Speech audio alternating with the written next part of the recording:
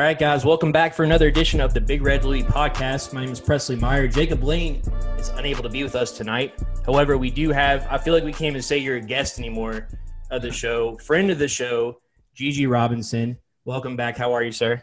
Good, my man. How we doing? I'm doing very well. I'm enjoying the nice weather. We were just talking earlier. You said you got out on the golf course today, which is good. I'm not sure how it went, but any day on the golf course, a bad day on the golf course is better than a good day in at work, or I guess in your case in the classroom. So let's just say I would have beat you out there on the course today. All right, that's probably true. Nah, I'm playing. I shot at like a 45. That's not bad though. Yeah, for nine holes. 46. That's pretty good. Shot a 46. What's that? 11 over. Oh my goodness. Bogey golf. Bogey golf can still be fun. And also joining us tonight, we have first time. But we want to get him on for a while. Seth Dawkins, how are you, man? Man, what's going on? I'm good. I'm glad to be here, man. I'm good. How about yourself? Doing very well. We're glad to have you. I want to start off the show a little bit differently than we normally do, but I feel like it's only appropriate given everything that's going on with the social injustices in the country. But we like to have fun with this show. We like to try to keep things positive. So I wanted to start the show off with a new kind of like segment that I've never done before, but just out of the blue, my wife asked me today who is coming on the podcast tonight, and I told her, and my wife knows nothing about football. Like, I'm talking like nothing. And she's like, can I ask some questions?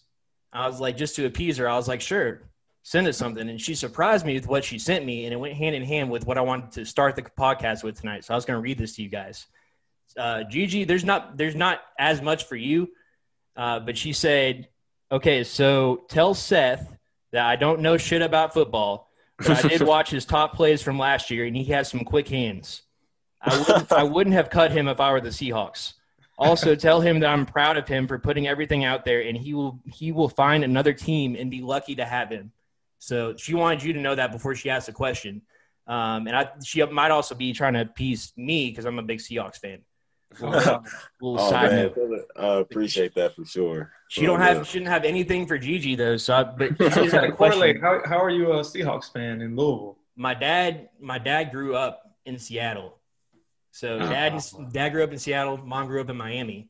So I guess they just met right in between in Louisville. So how about it? But the question was, she said, a question for both people. Having been a college student athlete, now looking back on that experience and taking into account the current civil rights movement, what do you think people with the type of following that you guys have could do to bring awareness to the marginalization of Black people in America?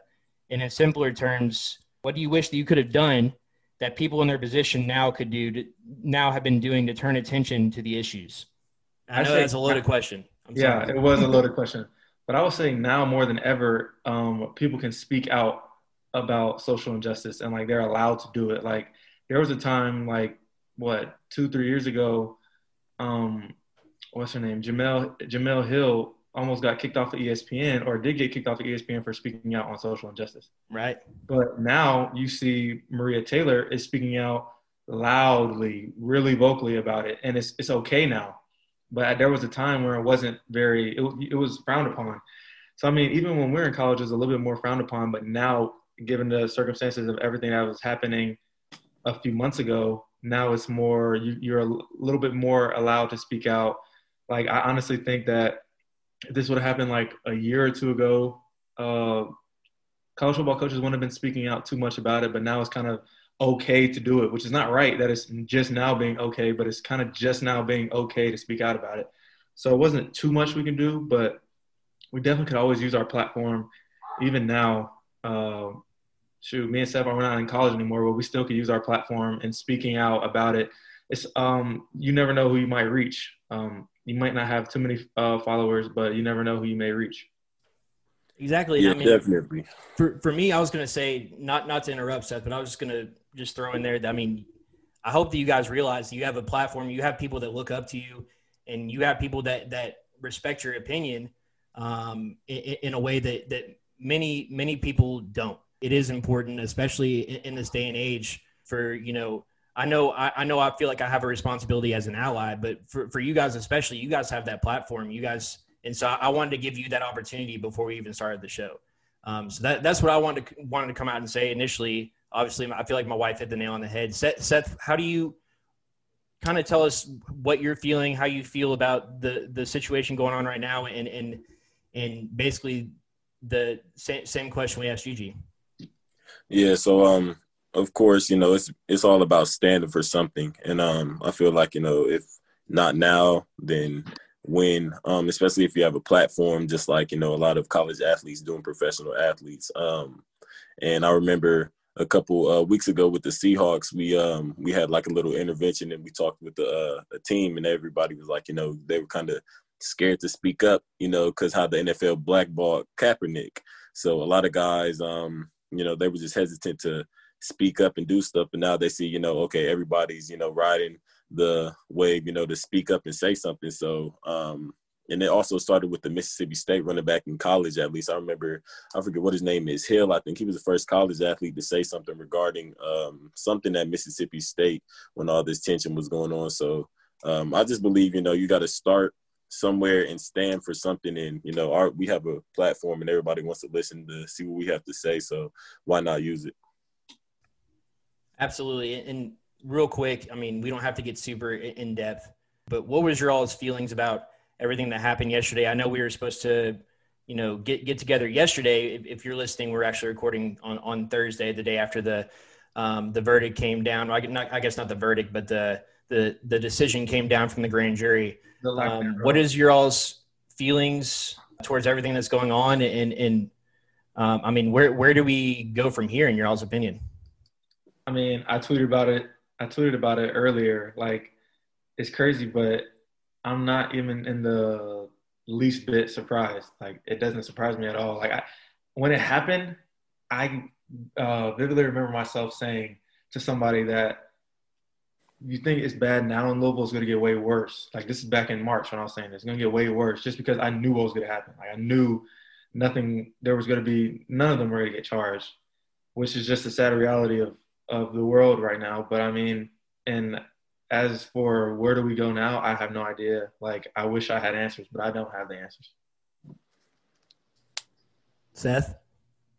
Yeah, kind of the same thing as Gigi. But me personally, I tried to stay off of Twitter yesterday for the most part, just tweeting and stuff. I didn't, want to, say anything too crazy and let, emotions get the best of me. But, of course, it's upsetting. Only one of the three policemen even getting some type of, punishment, and it was wanton endangerment with a $15,000 bond. That's a slap on the wrist. And it's, quite frankly, disrespectful to the Taylor family. Of course, my condolences goes out to all of them. But, yeah, it's just upsetting. It's been a battle that we've been fighting in America for a long time. Yeah, things got to change. That's all I got to say on it. Yeah, man, I mean, I 100% agree. And if you're somebody who's listening, if you're somebody who has been in tune with the situation, been in or around Louisville, it's not just Black people who have, who should be stepping forward. I feel like as a white male, I feel like that I have to be an ally. I have to step up and say something as well, because otherwise, I feel like I'm somebody who comes from a place of privilege, and that privilege can be used as power, and it can be used for good. So if you're somebody who is like that, I would encourage you personally to take a leap of faith. Don't be afraid to speak up and say something and speak for what is right. And ultimately, I think that, as dark of a day, as dark of a time as this is going to be in Louisville, I think that we also have a lot of opportunities to make positive changes. And so that we'll kind of leave it at that for now. But that's kind of my opinion on that. As far as there's no easy way to transition into football, right? Right. Yeah. I was just about to say, yeah. There's no, smooth way to go into that, but especially. But we have a lot to talk about with football that we just saw on Saturday. Now, Seth, I'm not sure, what your opinion was going into the Miami-Louisville game, but we had Gigi on last week.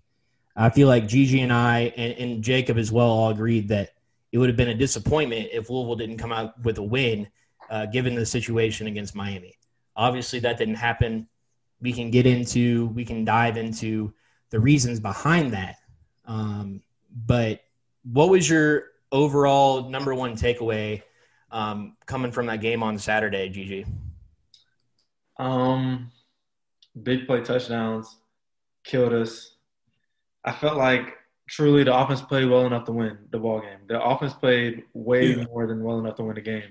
Obviously, they were getting stopped a little bit in the second half, but I mean the first half. Second half, they were firing on all cylinders, like literally couldn't be stopped. Scoring at will in the second half, and the defense is giving up one play touchdowns after the offense is driving down 15-play drive and putting it in the end zone. That's demoralizing as an offense. I didn't even play offense, but I know that that's demoralizing. It's got to be frustrating, and the offense can't score all game, so the defense has to get a stop eventually. And I feel like even if you don't have the best defense in the world, you got to get a stop. Like it's all about the timeliness of your stops. They got to get stops at the right time. Like as soon as Louisville cut it to a one-score game, coming out of halftime, got to get a stop right there. You get a stop, it's a ball game because Louisville we're about to go down and score. But yeah, that's the biggest takeaway, man. Third downs on defense, and then busted coverages. Because on offense, if you mess up, if there's a big mess up on a play on offense, worst thing that happens, what do you lose? You lose 15 yards and you punt the ball. On defense, busted coverage, that's 7 points that you can't take off the board. So that's my biggest takeaways. What about you, Seth? Yeah, well, speaking more so for the offense, of course, Gigi, more on the defensive side, Gigi hit it right on the head. They had 2 75-yard touchdowns, back-to-back plays. Of course, like I said, that's demoralizing. But for the offensive side, I think they did good. Of course, they put up enough points to score. I think Malik played really well. Dez had a good game, of course. And Jay Hawk, he had another 100-yard game. And Tutu did well as well. Justin Marshall came in and made some plays too. So I mean, they were firing. Like I said, I think they scored enough points to win the game. But like I said, it takes both sides of the ball. So just got to bounce back. To me, the biggest takeaway, it has to be there were 3, and there could have been more. And maybe you can speak to this, Gigi, being a defensive expert, at least having much more expertise than somebody like myself. But to me, the biggest takeaway was that there were 3 busted plays in this game that you shouldn't have 3 like that for an entire season, and they all happen in one half. And correct me if I'm wrong, maybe that kind of stuff happens, more frequently than what we saw this past Saturday. However, some of the miscues, the misalignments, the missed assignments on defense were so demoralizing. And like you said, with the offense clicking on all cylinders, the defense didn't even give the offense a chance to, gain any traction.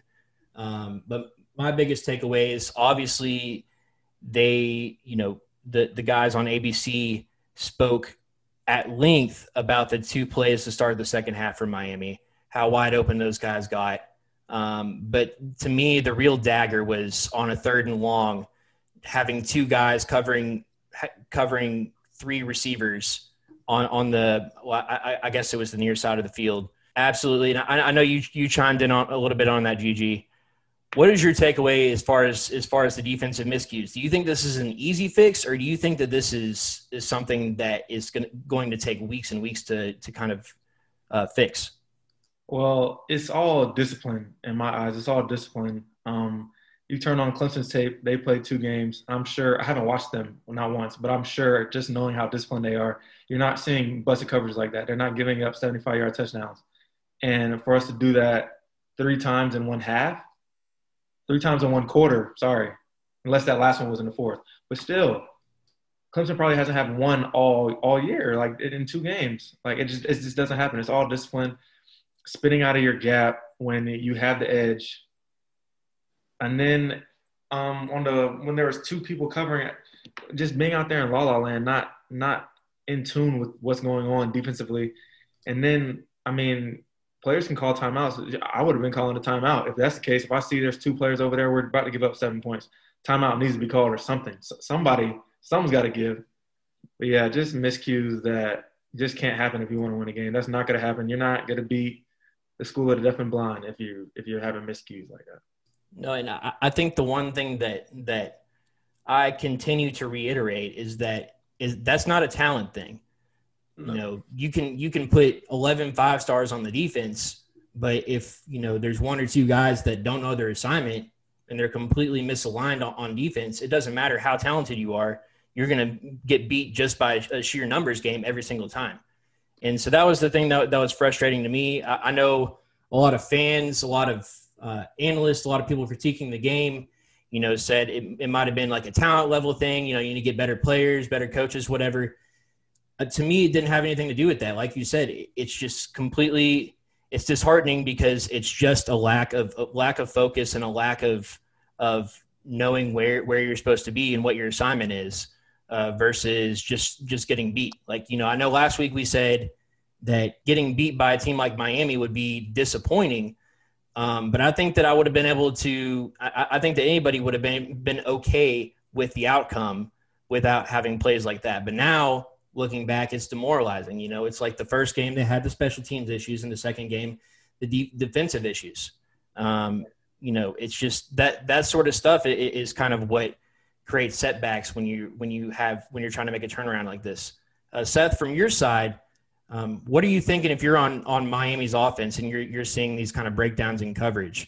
Like to you, when you're watching this game, was it that obvious, or was it kind of something that you thought that Miami did a good job of dissecting? Man, I personally felt like it was just more so obvious than anything. You know, for the first play, like I play offense. I don't really worry about the defensive line or especially the front seven on defense. But I've seen, the defensive end try to go in the A or B gap when he was supposed to set the edge, like Gigi said. And that was just, an easy 75-yard touchdown. Couldn't nobody catch him. And then on the next 75-yard touchdown, it was just a corner in the safety or a corner in the linebacker, and nobody had the running back. They both were just watching the pass. So I just feel like those are just easy things to see, especially if, you do a little film study and you will see, if they're not a disciplined defense, that they, have some lapses in their defense and their holes to exploit. And I feel like Miami just did a good job at doing that. Seth, one other follow-up to that. Offensively, did you see anything on offense, especially in that first half? Louisville was held out of the end zone in the first half against Miami. Did you see anything on offense that, you really felt needed correction? And do you think that the coaching staff made good adjustments going into the second half? Yeah, I felt like the second half, of course, we came out there and was scoring the ball and, putting more points up. I felt like we kept running. We kept trying to run like an outside zone play. And some of that, just got, easy to read on the defensive side of the ball for Miami. So when we started to, take more shots and open the ball up, like, the passing game, then we started to, move the ball even better. But in the first half, I just felt like, some of the plays was just too predictive. Too predictable. Yeah, but, I feel like I think a good word to describe it was just vanilla. I feel like the offense was very vanilla in the first half. Gigi, go right ahead. I'm sorry. Hawk right, Hawk left. Hawk right, Hawk left. That was literally all it was. Hawk outside the tackle going right, Hawk outside the tackle going left. Yeah. And if you listen to Miami's coach going into the game, he said, Louisville is the best outside running team in the country. So they came and game plan for that sort of scenario. They game plan for that offense. And it kind of took, it was a pretty basic run that Hawkins scored on the first drive in the first half. He just made a fantastic play and picked up a couple of good blocks on the way in. But to be able to reverse course like that, Seth, in your mind, do you feel like the offensive line and the blocking is up to standard the way it was last year? I feel like the announcer said something about this too, losing two NFL, offensive linemen with Haycraft being on the Giants. And of course, we know Makai being with the Jets. Of course, it's, it could take a step backwards, but I feel like the line, they did. I feel like, they may be at the same that they were last year. They may be, the same as a group. Of course, they had a couple better players last year, but I feel like the line did their job for the most part. Of course, they gave up a couple sacks, a couple balls Malik probably could have threw away. But no, I feel like they did. I feel like they did what they were supposed to do in the run game, at least, for sure. One other question about the offense side of the ball, and we can kind of try to transition, look towards Pittsburgh. After the game, Coach Satterfield, as far as dealing with the media, I'm not sure how he was with you guys, but dealing with the media, he's very vanilla in his dealings with as far as criticism of players, criticism of coaches, and that sort of thing. He is very polite about the way that he goes about things. He wasn't that way about Malik after the game, and I thought that was interesting. I know Malik missed an open touchdown in the first half to Ian Pfeiffer. I know that he threw, an ill-advised interception in the second half, had a fumble in the second half. But overall, I felt like Malik played a pretty solid game. How did you guys feel about that? I know you kind of commented and you said that you felt like Malik played pretty well. Is there a reason why you think that Coach Satterfield said that he didn't think Malik played up to his standards?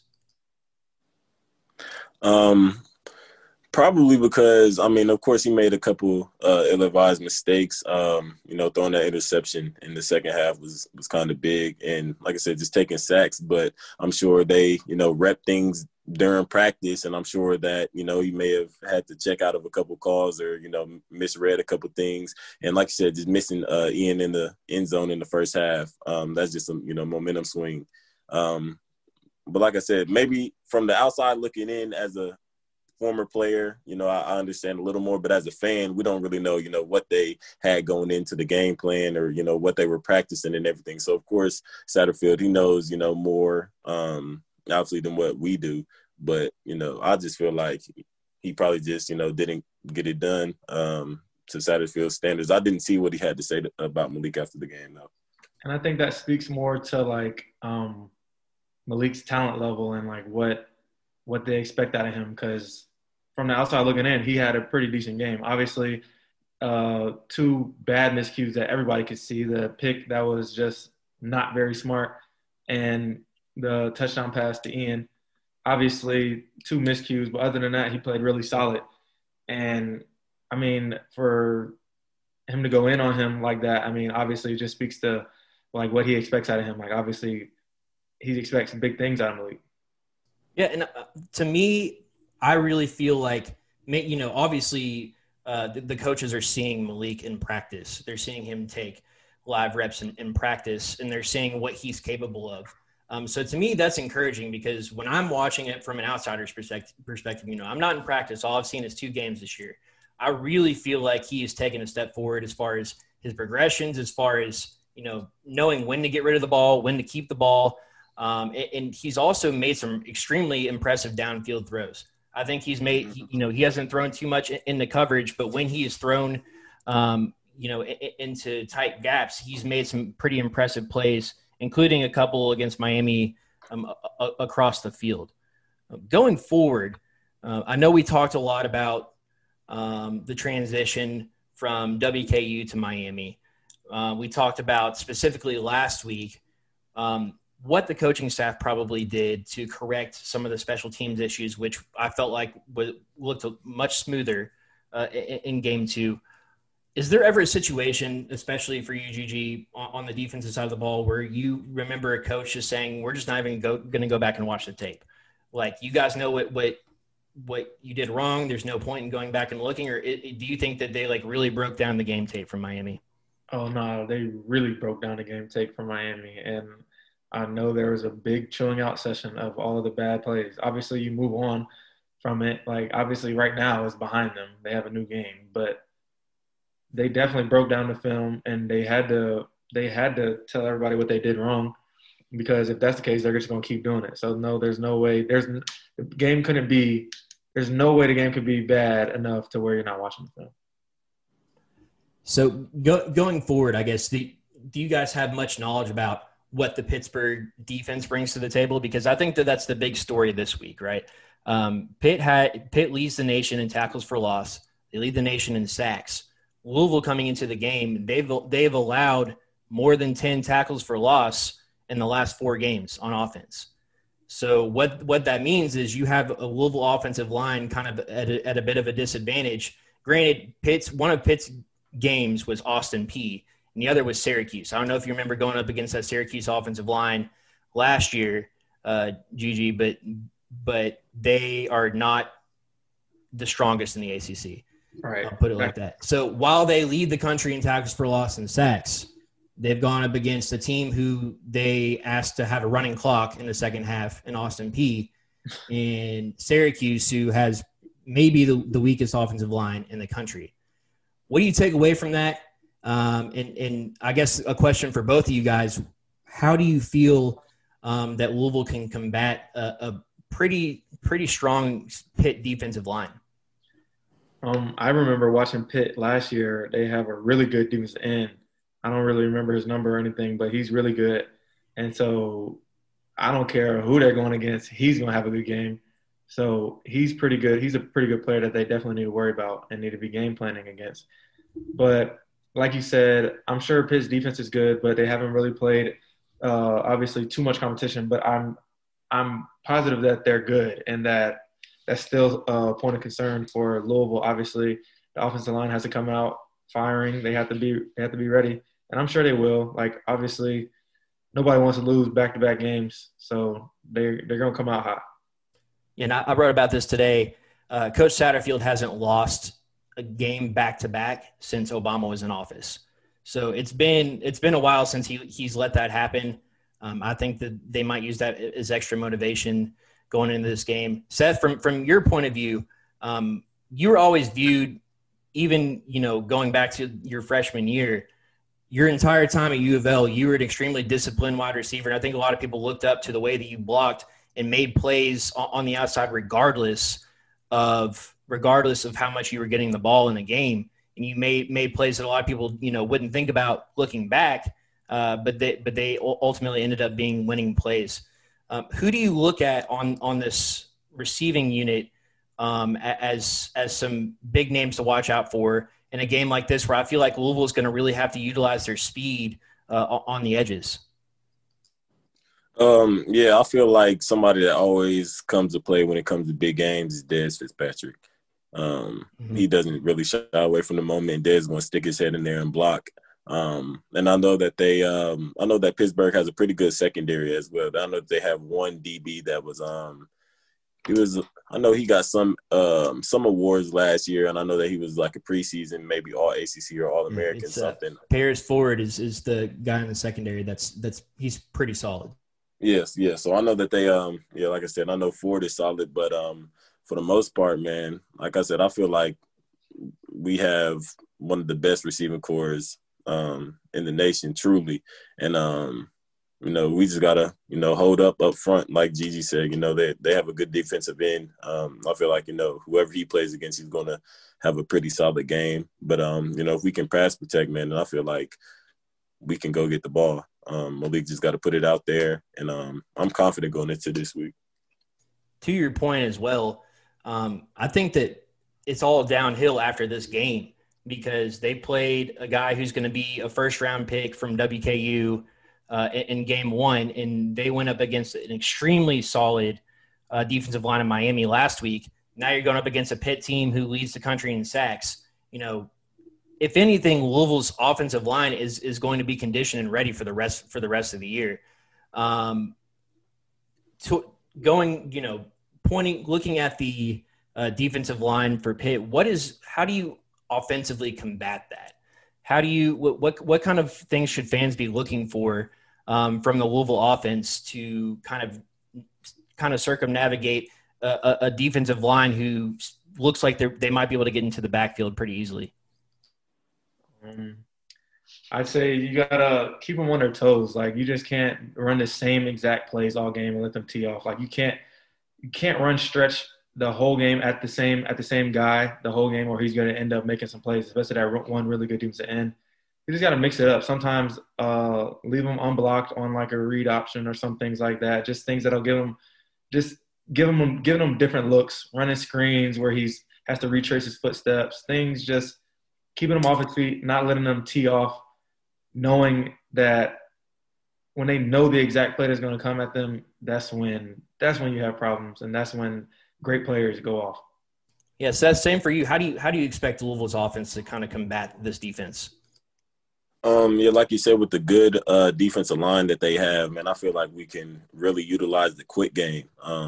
We run a lot of slants and a lot of, 4-step out routes. We may not, be throwing them as much as we, might like to see, but we have a lot of quick game in our offense, and I feel like we can utilize that this week. And, if we run the ball a lot and they have a good defensive line, we can maybe, hit them with a couple play action deep balls, just like we did with Western Kentucky. So, yeah, I'm excited to see what Satterfield has up his sleeve. Definitely. So I guess my last couple of questions here for you guys. Number one, who is a player that you're looking for? It can be on the other side of the ball. Who's a player that you're looking at to be a key guy, a key standout in this game? And number two, ultimately, what do you think is going to wind up being the outcome? Seth? Well, more so, I feel like on the offensive side of the ball, they have a real good defensive line, like we've been saying, man. And I feel like a guy that doesn't get a lot of recognition, or he may get some recognition, but not as much as he might deserve, is Marshawn Ford. And I feel like he can, help the offensive line. He's a real good blocker, stick his nose in there. So, whether it's just, chipping the defensive end or helping him out. And I'm sure, he caught a touchdown in each of the first two games. So I feel like he could be an impact player in this game. Yeah, I definitely feel like, Marshawn is definitely a dog. I like how he plays. He plays real hard. And, there's people out there, you watching the game, they hate to lose and they don't want to lose by the way they play. And he's definitely one of those people. Mm-hmm. But as for impact players, I just could not say Malik. He has to have a big game for them to win. Obviously, I can't pick one person on the defense. I just need the defense to step up as a whole. They all have to have an impact for us to win the game. They have to – defense plays well, we're going to win the game. Literally, that's all it comes down to, because the offense is going to put up points. We just got to stop them, and we got to stop them at opportune times. It has to be at the right times. Got to get good big-time stops. You can get off the field on third down. That's the main thing. Can't be rushing 3 on 3rd and 19 and letting the quarterback – sit in the pocket and dissect the defense. Send pressure at them. We send pressure at them and get off the field on third down. We can win the ball game.